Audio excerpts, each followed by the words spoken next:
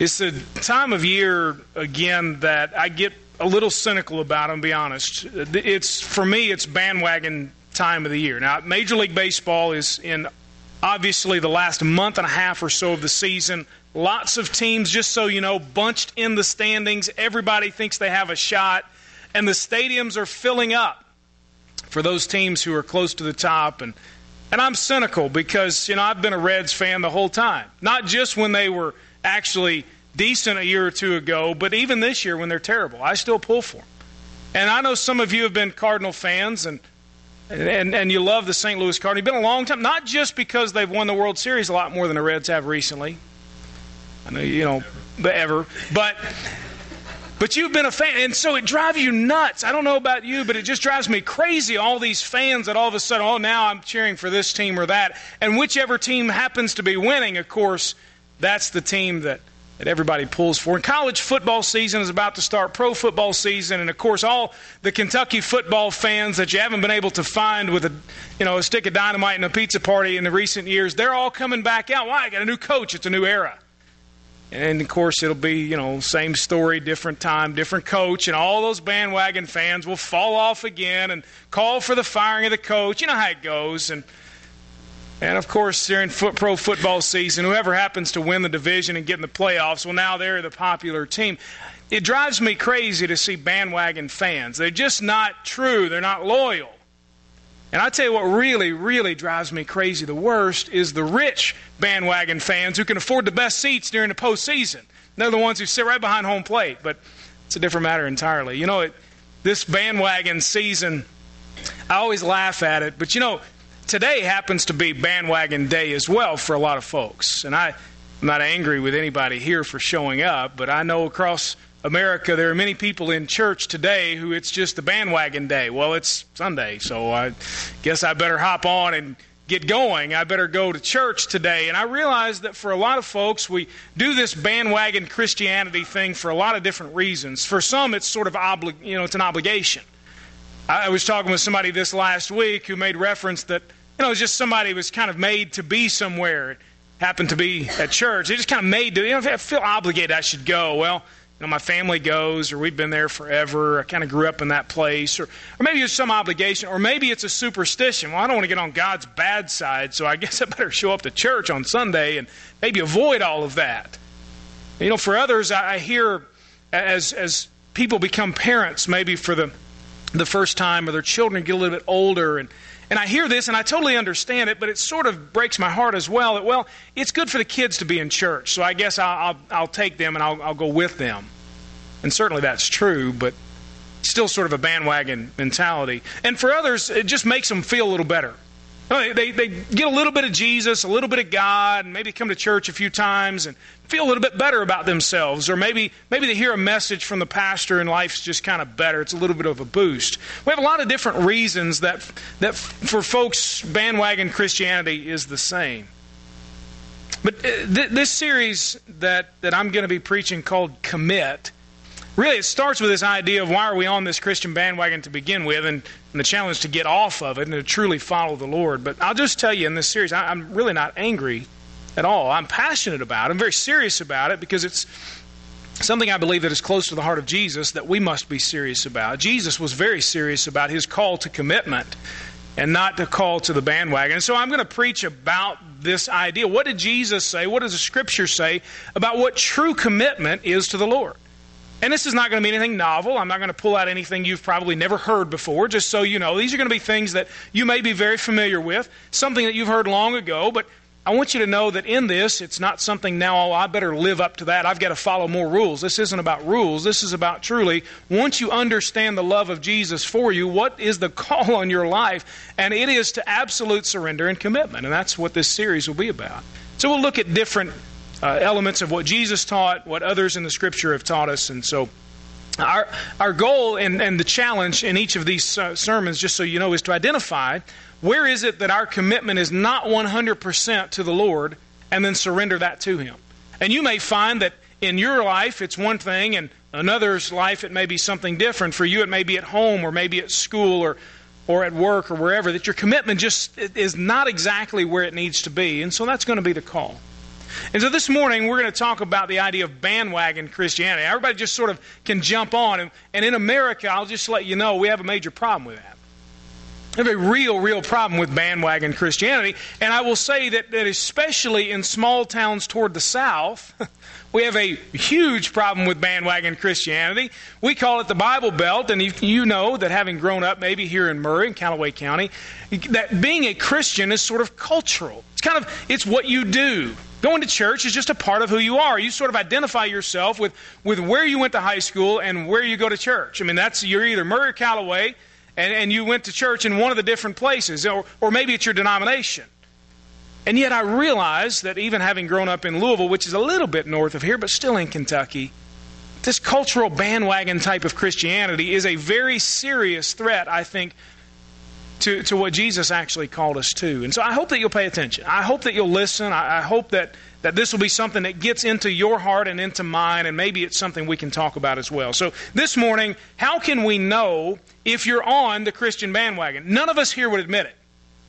None of us here are going to stand up this morning and say, look, just before you even go on, let me stop you because I'm already convicted. I'm on the Christian bandwagon. I need to repent. None of us think we are. And I don't have anybody in mind this morning. I didn't pray specifically for anybody this week, just so you know. You were not mentioned by name because I'm targeting you this morning. All right, that's not it. So if I happen to make eye contact with you, it's not because I thought of you this week and I think, man, they showed up. Good. All right, I get to talk to Danny. No. And so, it's not because of that, but I do hope that we'll pay attention. 3 signs that you're on the Jesus bandwagon. What are some symptoms of bandwagon Christianity? We're going to find what Jesus said about this in Luke chapter 9, verses 23 through 26. So if you've got a Bible handy, or you can get to the Scripture on your mobile device or through the little handout, or however, it'll be on the screen as well. I'm going to read this and then go through what Jesus gives us as some of these symptoms of bandwagon Christianity. Look at Luke chapter 9, verse 23. Then he said to them all, if anyone wants to come with me, he must deny himself, take up his cross daily, and follow me. For whoever wants to save his life will lose it. But whoever loses his life because of me will save it. What is a man benefited if he gains the whole world, yet loses or forfeits himself? For whoever is ashamed of me and my words, the Son of Man will be ashamed of him when he comes in his glory and that of the Father and the holy angels. Jesus here lays down really what discipleship is all about. What does it mean to follow the Lord? This is really, to me, the core teaching of when Jesus gets right down to the point. You want to follow me, you want to be my disciple, here's what it's all about. He says in verse 23, then. Now this follows what comes before it in Luke chapter 9. Jesus had sent out the disciples. He had told them, take nothing with you, go only where you're received. And so he's beginning to send them out to equip them.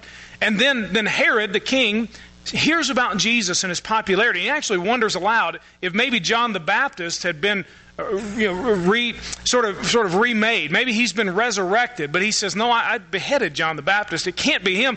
Who is this guy? And King Herod wants to see Jesus. He wants to get to know him. He wants to understand about this guy's popularity. And then Jesus feeds the 5,000. And so you see him on the rise. Jesus becoming extremely popular. But then to his disciples, he tells them that he's going to have to be killed.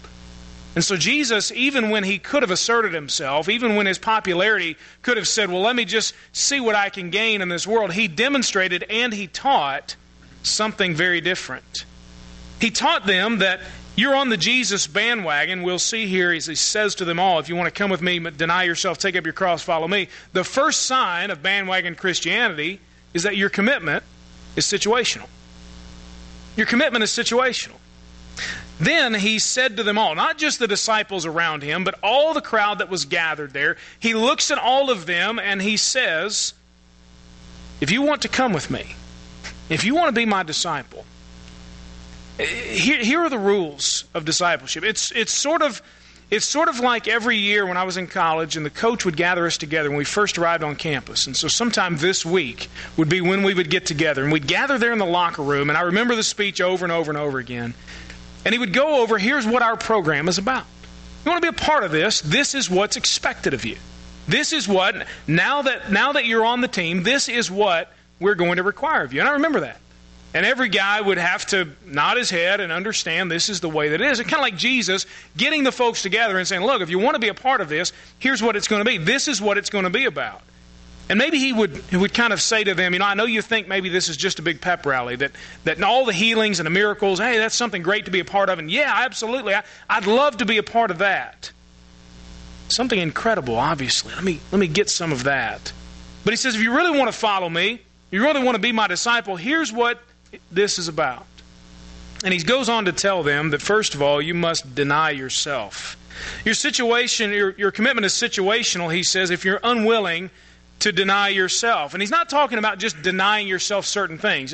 Verse 23, he says, he must deny himself, not yourself of certain things. Now, I'm good at denying myself certain things if I think that's, well, okay, I guess I don't need to do that anymore if that's what God says that I'm not supposed to do. So, for example, like during the Lent season, or maybe because you run into the pastor somewhere, okay, well, I'm not going to do that. I won't be caught doing those things, or I'm going to give up this or that. We're good at these situational commitments. When I'm at church, or when I'm around someone from church, or when my parents are here, or because there's a chance I'll get caught, or when the situation calls for it, I know then what a Christian is supposed to act like. And we're pretty good at those things, but that's not at all what Jesus meant. Not even close to what he meant. When he says to deny himself, he simply means to renounce your own agenda in life. It's denial of self, not just things that you like, but yourself entirely. This is hard. I'm not sure how much maybe we've been taught this. And I don't mean just we as Elm Grove, but just we as American Christians, how much we've been taught that Christianity is about denial of self. We like to Americanize it. I'll get to more of that in just a minute. But this is about renouncing your own agenda, laying down your self-righteousness, what you can become on your own, your self-sufficiency and self-determination and self-assuredness. The truth is that you can't really come to Jesus. You can't ever be more than just a bandwagon Christian if you're not willing to deny yourself.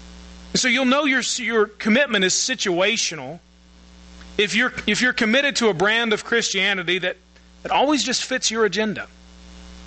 Now, we like Jesus when he fits into what we want in our lives, and there's really nothing else required of us. We don't have to give anything up. We like that kind of Jesus, a tame, sort of sit on the shelf, just smile at me in the picture Jesus. That's what we like. But if your brand of Christianity suits you all the time, if your brand of Christianity is focused on meeting your needs and your desires, odds are you're on the Jesus bandwagon. I don't say that again because I'm angry. I just say it because that's what Jesus said. So it's time for us to stop trying to win popularity contests. It's time for us to pay no attention to our own desires, to stop seeking self-fulfillment through our Christianity, and simply to turn ourselves over to Jesus and say, what would you have me do? How would you have me live? What today is it, Lord, that I need to be about because of you? The way this is written in the tense that's used in the actual original language is that this denial of self is a once and for all commitment that has continual effects in your life. And so I wonder, maybe for some, the challenge that we need to hear this morning is to say, have you truly denied yourself? I mean, have you laid yourself down in order to come to Jesus? And he said, well, he's kind of an add-on. That's not what Jesus says at all. Have you absolutely denied yourself? He says, deny yourself, and then he says he will take up his cross. The person who wants to follow Jesus would take up his cross. Now, those who were listening would immediately have thought of a criminal on a one-way street to his execution. It would not have been something that they thought of in a good way. They would have thought of people being in pain and humiliated, and a crowd standing, lining the road and yelling and screaming and throwing things at them. And that's exactly what Jesus meant for them to understand. Imagine yourself there for just a second. And Jesus has just fed 5,000 people. Herod, the king, even is kind of hearing about Jesus. And he's this national, becoming a national figure, we think. You know, if he were living in today's world, he'd be trending on Twitter. He would be on all of the talk shows. He would be interviewed all of the time. And Jesus gathers everybody together and says, look, let me just tell you, if you want to come with me, you want to go where I'm going, you want to follow me, deny yourself, and then act like a dead man. March on to your execution. Consider this world dead to you, he says. Take up your cross. Carry it with you everywhere you go. Daily, he says. It's not a weekend hobby. Identification with the cross is the one that Jesus died on. And I found this little analogy this week that I thought was pretty interesting. I have over in my bedroom a little jewelry box. I have a gold chain with a cross on it that I used to wear all the time. And now I don't really like wearing anything around my neck. But when I played baseball, I would wear it all the time. And I had my number and I had a cross on there. You've probably seen baseball players do that. I found the analogy this week that a lot of folks will think of the cross and they'll think of it's sort of on a gold chain. It's something that I wear and it looks pretty. It's attractive. It's something that shines and so on. Jesus had none of that in mind. When he said take up your cross, it wasn't something that he thought would make us look better. It was something that we would have to be humiliated by. And so I'm not saying go rip off the cross off the chain, from your neck. That's not my point. But the idea being that our Christianity is situational when we're just worried about if it makes us look good. And as I said, in America, that's a big problem.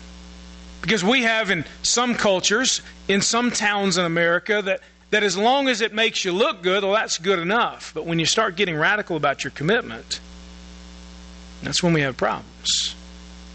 So Jesus didn't mean at all that Christianity is for you or that following Him is for you only if it makes you look good. Because taking up the cross, when He said this to them, it would have been a complete separation from the world and its values and its lifestyle. A whole new way of thinking, prepared to meet whatever criticism and even death, as we see across our world today, many Christians being murdered for their faith. That's the commitment. He says, deny yourself, take up your cross, follow me. It's not situational. Follow me, he says, which is conforming to His example in all things. This is imperative in the tense that it's used, and it's active, which means it's continual, day by day, moment by moment. To follow someone means to move in the same direction as them all the time. It's sort of like when you were a kid and you would mess around with somebody and you'd mimic everything they do. You'd repeat all their words. My kids love to do this and annoy each other. One will start to say something and the other will just echo it for 20 minutes. Until finally the other day, one of them, knowing this is going on, finally starts putting it in the first person to make the other person say, I'm stupid. I'm an idiot. I don't know what I'm talking about. And so, they're mimicking each other. But really, that's what Jesus is talking about. It's sort of like you're walking in the footsteps. You've got someone right in front of you, and every time they take a step, that's when you take a step. And so it's sort of, we can use the childish games as a way to understand this, but that's what Jesus says. Look, you need to mimic, you need to imitate, you need to walk right behind me, almost as if as soon as I pick up my foot, yours is right under me. Wholeheartedly, he says. This is more than a student in a classroom who learns by watching the teacher lecture and put things up on the board. This is an apprenticeship where you live and you work with the master and you begin to do and to think and to expect and operate the way he does. You'll know your commitment is situational if your Christianity doesn't expect anything from you. If there's no real change that's happening in your life, if you're not truly becoming like Jesus, you'll know it's situational. The first sign of bandwagon Christianity is that your commitment is situational. The second sign is that you remain very comfortable in the world. Verses 24 and 25 give us an indication of this. Jesus said, whoever wants to save his life will lose it. The word save there means to preserve or to rescue or to keep it from harm. To hang on to what you consider most valuable or most real. And the word life there just means your soul, just your very life. And so he says, if this is who you are, if you're the person who's just I'm going to save, I'm going to preserve myself at all costs, he's talking about your focus is here and now in the world, and you're very, very comfortable there. Your focus is here and now. You're going to get everything out of this world that you possibly can. You value only what you can see. And unfortunately, you're just going along with what everybody else does, because this is the way of the world. Looks can deceive, though, because you can do everything to gain advancement and self-promotion and achieve all of your goals, and then when it's all said and done, he says, whoever wants to save his life, whoever holds on to this world, whoever's really comfortable here, he says, will lose it. And that word, when he uses lose, it's a different word from later on. When he says lose, that simply means you'll face the punishment of hell. He doesn't pull any punches there. He says you're going to face judgment apart from Jesus, and you'll wind up in hell. If your focus is only on the here and now, if your focus is on this life alone, then Jesus says you'll face the judgment. Self brings death. Self fails to deliver what it seems to promise. But then he says, instead of being really comfortable in the word, he says, but whoever loses his life, that's the word lose there means self-denial. Whoever denies himself, whoever turns loose of this life will save it. Will get what you actually have wanted all along. You will save your life both now and later. He goes on to give us a rhetorical question in verse 25, which is one of my favorite verses. He says, what is a man benefited if he gains the whole world? He says, what good is it if on a large scale or a small scale you get everything you ever wanted? And trust me, none of us would admit maybe that that's all I'm really concerned about. I've got a list of things, some goals, a life plan that I'm just trying to achieve. And you know what? Honestly, if I can do that stuff, I'll feel pretty good about things. Now, we do that, and none of us would admit it here in church because that doesn't sound spiritual. It sounds really selfish. Jesus says if you could do all of those things, if you could get all you ever wanted, if you could have the world by the tail, if you could reach all your stated and unstated goals, if you could avoid everything that's unpleasant in life, and yet lose or forfeit yourself, he says, what good is it? What have you accomplished? It's a rhetorical question. The answer obviously is nothing. I've accomplished nothing. But if you lose or forfeit yourself in the end, only to realize you've been playing by the wrong scoreboard all along, only to realize that the team that you've amassed doesn't qualify for what Jesus is calling you to. You lose on the only scoreboard that matters. You realize that there's only one scoreboard in life that actually matters. And that is the one that pits your sin against Jesus Christ. That's it. And your sin, if pitted against you, if you are playing against your sin, guess what? You lose. Unless you will give your life and take yourself out of the game, if you will, and put Jesus in your place like He did on the cross, that's the only scoreboard that matters. Did Jesus win the battle for your sin, and did you submit your life to Him as a result of that? Jesus says you can gain everything, but you can't purchase your soul. You realize that you could have all the wealth in this world. I was looking around on an app that, and I get curious every once in a while, just about homes around here in Murray. How much do they cost? I go, we live in the parsonage, and so the Lord's blessed us greatly. The church owns that. We get to live there. It's a tremendous blessing to us. So I get curious. I wonder, how much do things cost? We haven't owned a home now in quite a while, and so I was just curious. And I started to look around at different homes, and there's one down the lake that's like for sale over $1 million or something crazy. And I looked at the monthly price, and I thought, I'm going to have to pastor 2 churches if I'm going to buy that one. But it's interesting. You can have all those nice things, and some of us, we're so blessed. But you realize that God, He's not really impressed with even the richest people in the world, because the Bible tells us God owns it all anyway. And there's no way that no matter what you amass, no matter what you do, no matter how many degrees hang on your wall, that when you get to the end of your life and you stand before the Lord, God's not going to say, man, you were awesome. You had it all. Come on in. That's exactly what I wanted for you. All He's going to do is to look at you and say, did he know Jesus? Did she give her life to the Lord? Not did she accomplish a lot of things. Did she reach her life plan? Did that 5-year program, how about those goals that you wrote down and even broke into certain steps? Did you accomplish all that stuff? You know what? All of that in and of itself is not bad unless we use that to replace Jesus in our lives. He says you can get to the end of your life and have gained the whole world, but it's a horrible trade-off if you forfeit your soul. You'll know you're on the Jesus bandwagon if you remain very, very comfortable in this world. If your version of Christianity allows you to avoid anything that's unpleasant, if it allows you just to blend in, if it allows you just to be nice, if it allows you to have the world by the tail. Now let me tell you this, God may give you tremendous influence in this world, and praise God if He does. Use it for His glory. But there must be, because if the Holy Spirit lives inside of you, this has to be, there must be, if you're a true believer in Jesus, something inside of you that says, I'm still a little bit uncomfortable in this world. This is still not my home. These are still not my people, if you will. I am still a child of God, and this is not where I need to feel most comfortable. I need to feel most comfortable in the presence of Jesus, wherever that takes me and however that calls me to live. Bandwagon Christianity is situational. It's very comfortable in the world. And thirdly, you'll know you're on this Christian bandwagon if you adjust to the temperature of society. Jesus in verse 26 makes it very, very clear. Whoever is ashamed of me and my words, that ashamed word, that means you refuse to own. Whoever refuses to own me and my words, he says. Now, I'll say this, you can't separate the man and the message. And we like to do this in our world today. We like to say, well, it appears that Jesus was just a really nice teacher. He taught some really good moral things. He's somebody that you ought to listen to. Until he claims to be God himself and that there's no other way for salvation except through him. Well, yeah, but look what he did. He sat and welcomed everybody. Yes, he did. And he also said that no one comes to the Father except through him. You can't separate the man and the message. You can't love one or the other. You can't support one or the other. Jesus says, you must not be ashamed. You must not disown me in any way.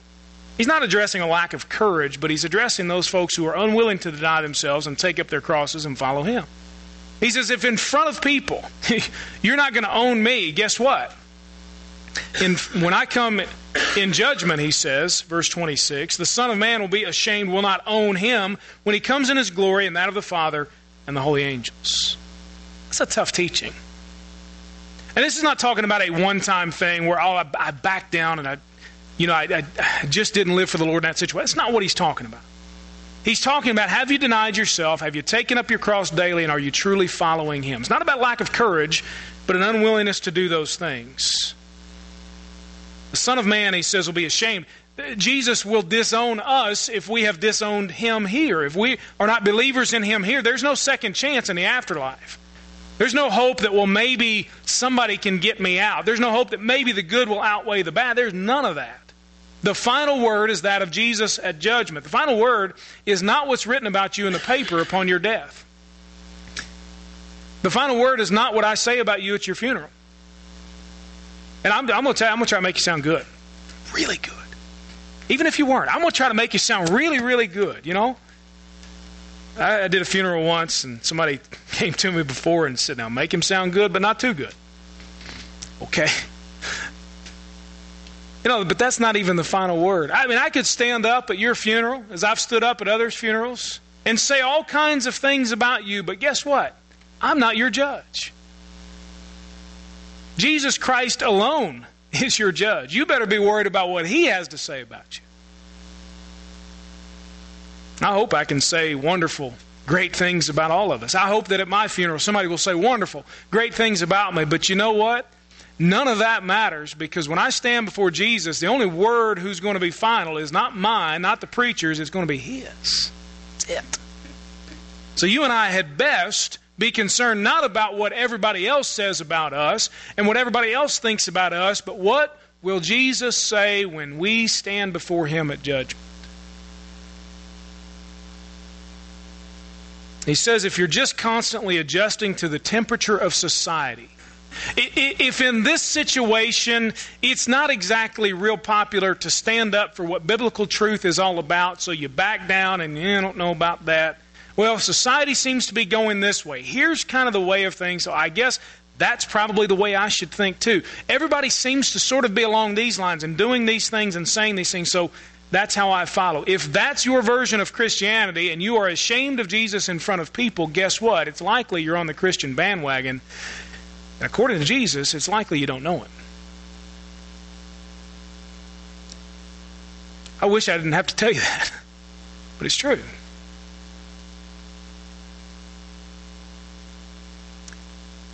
The biggest problem, as we see here in verses 23 to 26 as a whole, the biggest problem with bandwagon Christianity is that Jesus doesn't allow it. It's not me. I'm not going to tell you, well, you just come to Sunday school more, or you just serve in the nursery more, or show up at trunk or treat, or bring some cookies or some appetizers for those kids in the college, then everything will be fine. You'll check off all my rules, and everything will be fine. And I promise at your funeral, I'll say that you brought cookies, and everything will be good.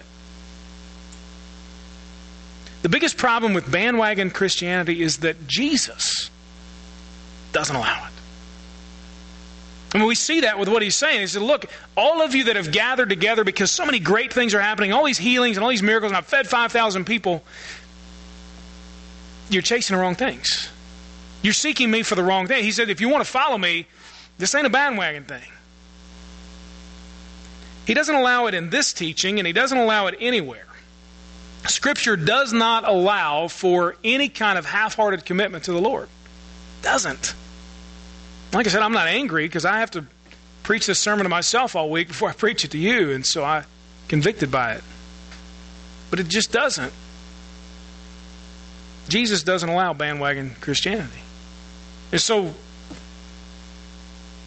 the question is, are you truly committed or just riding on the bandwagon? And I'm not calling everybody, if you sinned this week, well, you got to get resaved all over again. That's not what I'm talking about. But take yourself before the Lord this morning and say, hey, Lord, am I truly, really, am I committed to you or not? Is this a 100% deal for me? Yes, I'm still going to sin. And understand that I'm not talking about sinless perfection. But Lord, or is this just been a bandwagon ride for me? Honestly, God, tell me. I want in just a moment, I know we have some young people in the audience, and I'm gonna spend some time right after we sing, and I'm going to close the service this way by praying for our young people. I tell you just a little bit about my story. When I was in middle school and through high school, that's really where my commitment to the Lord was solidified. Because I recognized that it could no longer be a bandwagon kind of thing. I was saved when I was 8 years old, and I was baptized soon thereafter. And my commitment was very serious from the beginning. It wasn't one of those deals where I felt later in life, well, that didn't mean anything to me. But there was something about going through the testing by fire that was for me middle school and high school on who am I going to be and how am I going to be committed. And this morning, I know like I said, we may not have droves and droves of young people here in this service. We've got some middle school, some high school, some college-age folks who I want to pray for you. And you may not have thought this sermon was for you the whole time, but it's been for you the whole time. Because if you can get to the point now where you say, I'm not going to ride the bandwagon. I'm going to be all in. I'm going to be 100% committed. I don't know what all that means yet, but that's my commitment today. And I'm going to find some spiritual mentors. I'm going to find some godly people in my life who can help me stay where I need to be. And I'm going to commit myself to the Lord not based upon situations. I'm going to commit myself to the Lord not based upon the temperature of society. And I'm going to commit myself to the Lord to where I'm no longer going to be comfortable in this world. That's not going to be easy. It's not going to be easy at all. In fact, it will be the most difficult thing that you ever do. And if you want something that won't require anything of you, if you want something that you can be a coward with, then young people, let me tell you, you go live like the rest of the world because it takes no courage to do that whatsoever. None. Not an ounce. But when Jesus calls you to discipleship, it's going to take courage. It's going to take something inside of you that you probably don't even feel like you have right now. It's going to take the Holy Spirit filling you on a daily basis. And I just want to pray for you at the end of the service. I'm not going to try to embarrass you. Not anything like that. I'm not going to make a speech or say anything. But just so you know, I'm going to ask our young people, after we sing that last song, to gather right here with me. And anybody who wants to come with them. Anybody who says, I may not even know these people, but I'm going to pray for them. Or, you know what, I need to make my own commitment to the Lord today too. And I'm going to gather right there. I'm going to have you pray for me as well. That's what we're going to do to close the service.